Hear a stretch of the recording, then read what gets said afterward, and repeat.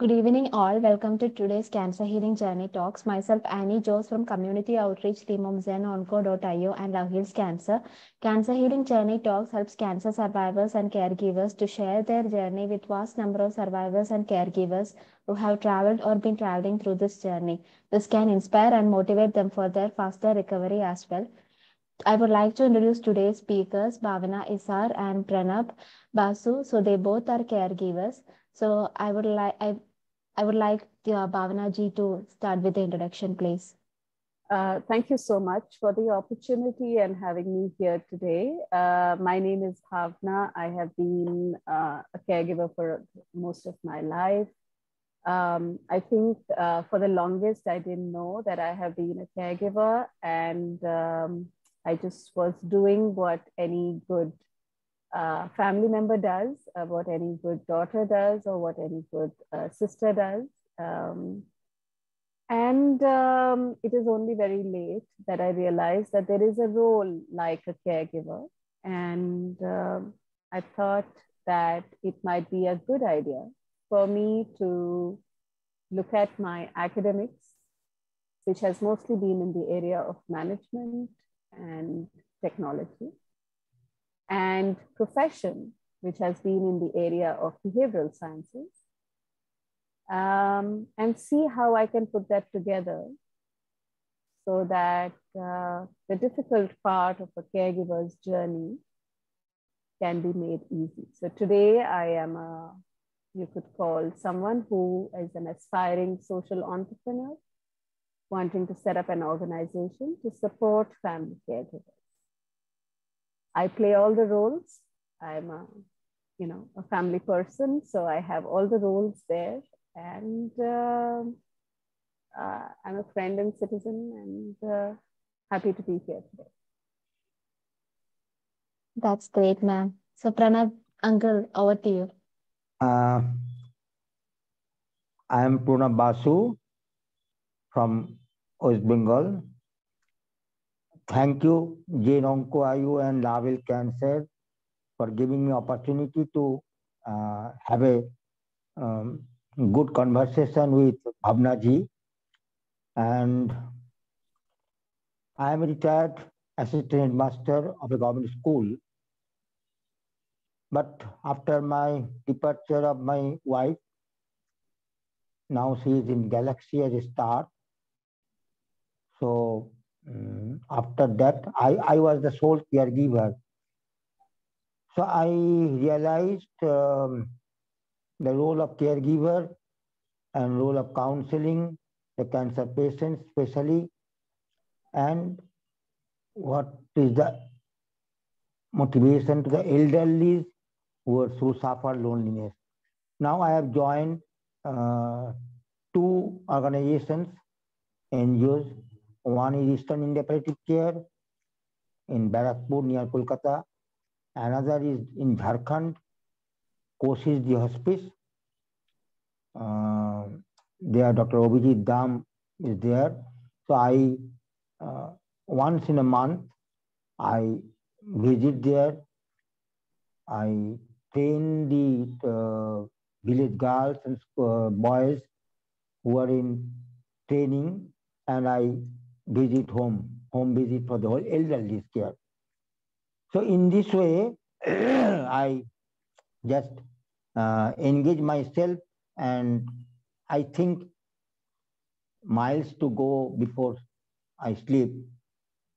Even I try to be beside the needy patients and elderly to have a gift received by me, a smile at the end. And they are in this way. I love this job. I volunteer. I'm a volunteer. So at this age, I am a student also. Bhavna ji knows this. In this way, I just try to serve. All right. That was really good, Pranab uncle. So I'm giving the session to you. You can hand over. Okay. Uh, Good afternoon, Bhavna ji. Please feel free to call me Bhavna. You know this Okay, always. okay. Actually, Yes. now once upon a time, you were my mentor and I was a student. Oh, you're so Can you generous. remember? Mm. uh, One thing, I will just begin. What asked you to set up such an organization to be involved in the noble mission? Okay. It's not like Pranabda, you don't know my story, but okay. So the story is that, like I said, I have seen caregiving from very close. I was in my teens when my father had an autoimmune neurological condition called multiple system atrophy. And, he was this strong, very healthy pilot in the Air Force who suddenly fell very ill, and it had repercussions for us as a family, and we saw him deteriorate. And through those years, I saw that my mother was the primary caregiver, and in her desire to protect me and my brother, she didn't share much with us, but we did see stuff was going wrong in the family. And the way that I looked at my role was that, I'm the elder one and I am supposed to take care of the family, and I'm supposed to step into my father's shoes, or I'm supposed to at least support my parents. I can't step into his shoes, but how can I support my family? And that is what it was. When I was in my career, I realized that, just doing a job that was a corporate job was not so satisfactory for me. And my mentor, in my personal growth journey, my mentor, Raghu, would often ask this question: what is your dharma? And what is a dharmic life? And one of the definitions of dharmic life is how can you take your personal suffering and make it something that is meaningful for everybody, for society as a whole. So how can you stop feeling like a victim who has, faced a certain suffering? So I think like all of us, like you, like Dimple, my journey is a little similar in that we look back on our personal suffering and say, I may have gone through this. How can I make sure others learn from it? Yeah. So it was that. And that's why I thought that maybe caregiving is an unaddressed area. It is an area, it's a difficult problem to solve. And a difficult, good challenge is always good to respond to. Yeah, yes. So, but Bhavna, at that time you were too young when your father. Yes. You were too young, isn't it? Yes. But there are, many people who are very young, and there are many young caregivers, and it's a fact. I mean, things can go wrong at any age. No, not that. I was telling that being young, you experienced yourself in a very mature stage. Actually, I just am directing that one. Now, at the present, I suppose, someone is your main inspirator. I think your mother. So, well, yes, you could definitely, most certainly. My mother has been, such a fighter and such a survivor. I know. I have seen your mother. Yeah, and So it was very important for me at some point. So I first started by saying that how can I honor my father's memory? And then I realized that this is a way in which not just can I honor my father's memory, I can actually recognize all the efforts that and the sacrifices that my mother made during the same journey. That's true. That's So it's good if both of them are there.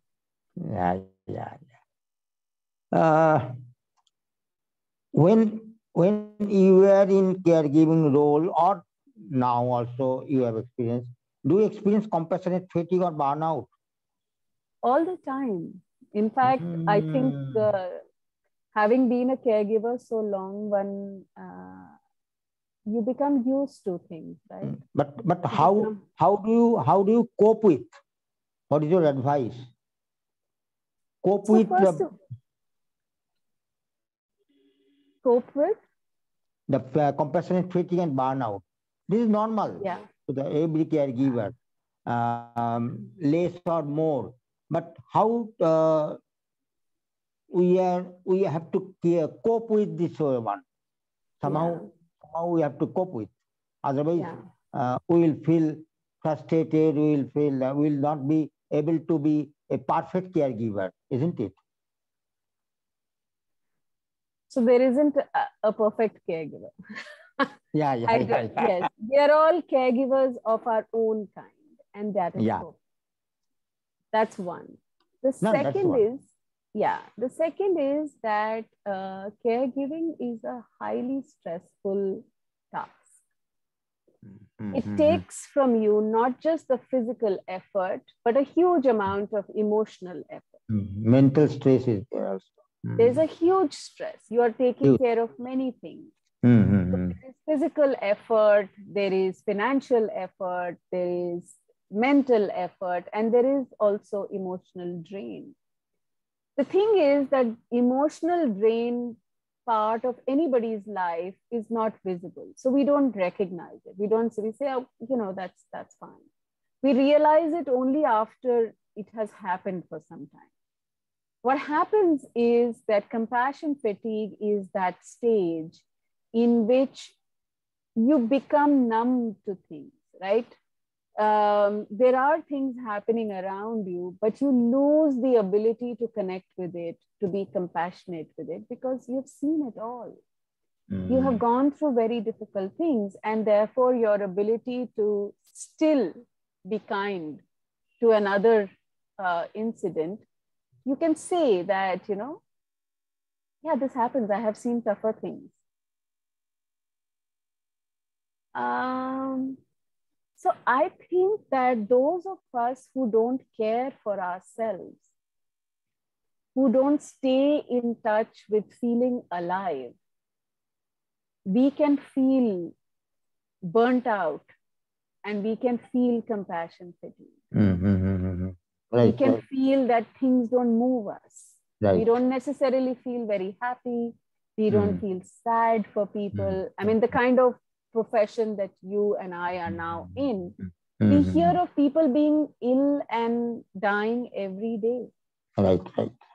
How is it possible for us to be compassionate to everyone? It is not. It is not. So we can become mechanical. We can become numb.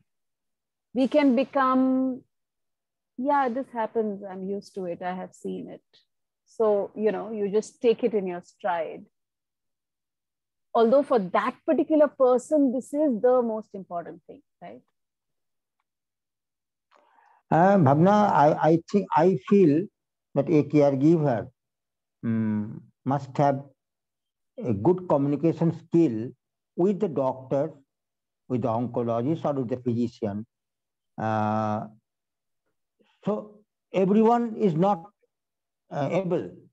Everyone is not able, but caregiver must have the good communication skill with the doctors for reporting the status of the patient, isn't it?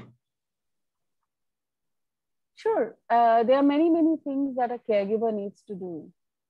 I just think that the fact that caregiver is going through anticipatory grief, Yeah, they yeah, are yeah. feeling that they will lose Yeah. the person. Yes, yes, yes. Then a lot of things can come in their way. You want to hold on to hope, right? You want to hold on to the fact that your loved one will get Yes. better. You don't want to lose your loved one.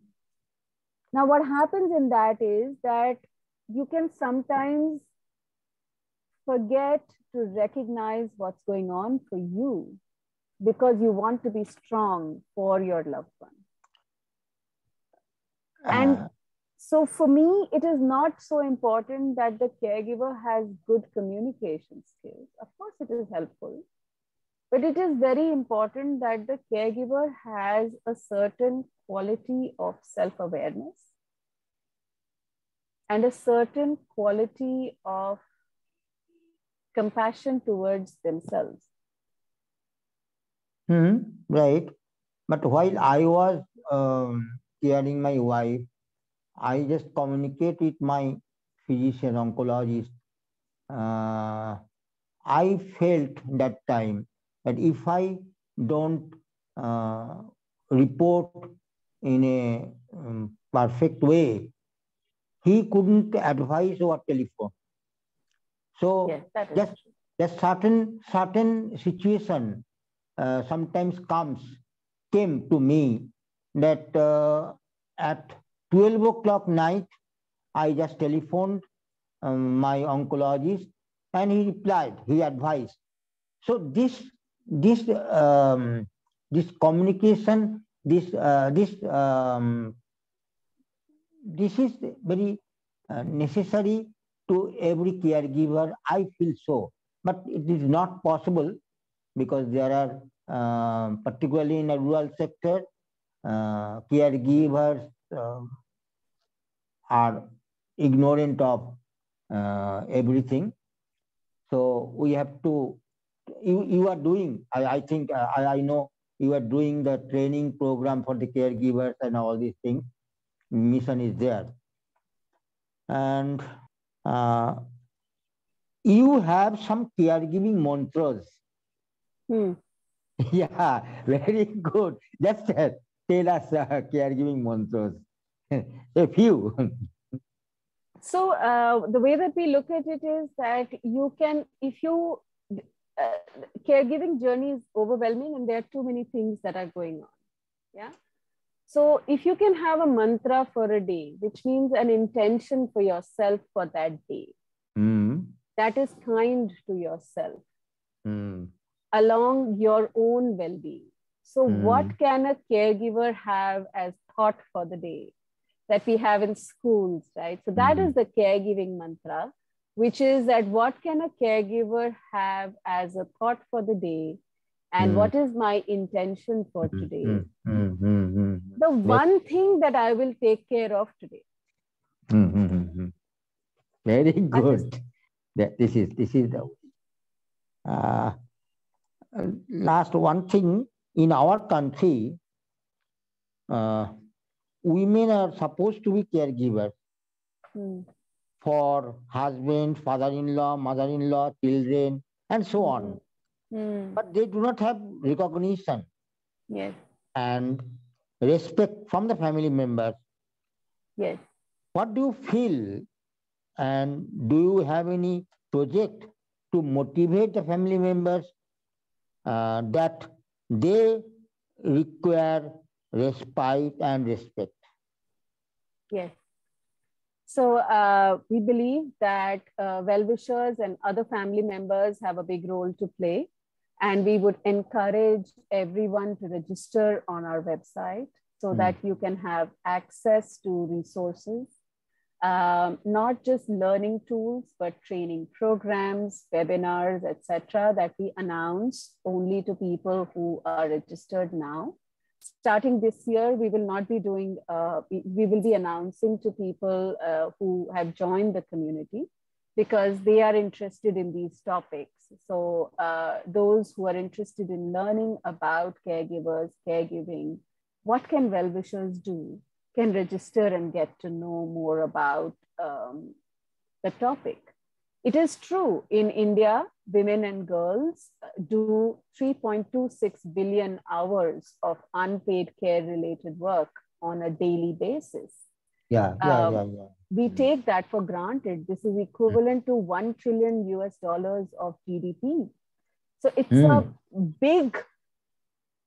a big engine for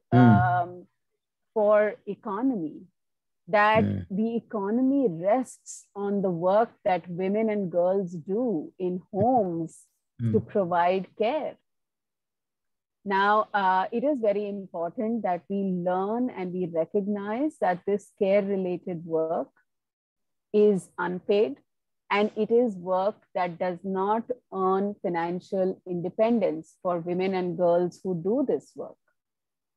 If a girl is doing 5 hours of work in a home, this is like doing a half part-time job. And many women and girls do 2 jobs. They do a job while going to work, they do a job at home.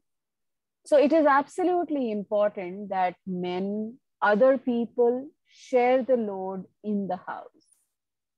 And you also share the resources.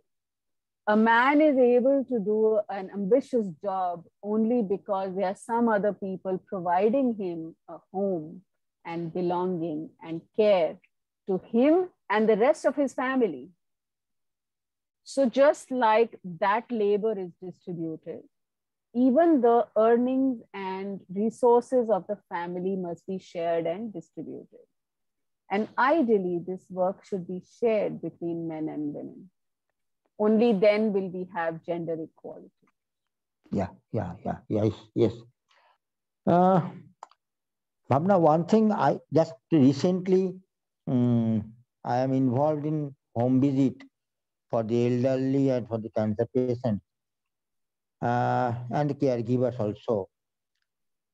Do you have any project or mission to have these home visits in urban area or rural area, just to observe how caregiving is going on and how to train the unpaid family members or caregivers for the patient? Do you have any project in future? Yes. So in fact, thank you for asking this, because we have just announced a program in which volunteers can register. We will do the training of volunteers so that they can do community awareness, and they can do home visits so that people can understand caregiving, that and what might be some of the social and emotional and medical needs that family caregivers might have. So we run a program in which we do volunteer training, and we do home visit programs as well. This is very good. I like it. Yes. Actually, now, this, I am being more experienced in having the knowledge of this home visit, through home visits. And this is, without home visit, I think palliative care is incomplete. That's true. That is true. I so far I have knowledge. Without home visit, palliative care is incomplete. Yes. Home visit completes the circle. Yes. This is very charming conversation with you, and I couldn't imagine that I will meet you in this section. So thank you, Bhavna, for your. No, you're just so kind. It's my pleasure. No. I'm always busy. Actually. Thank you, both of you, for the wonderful session.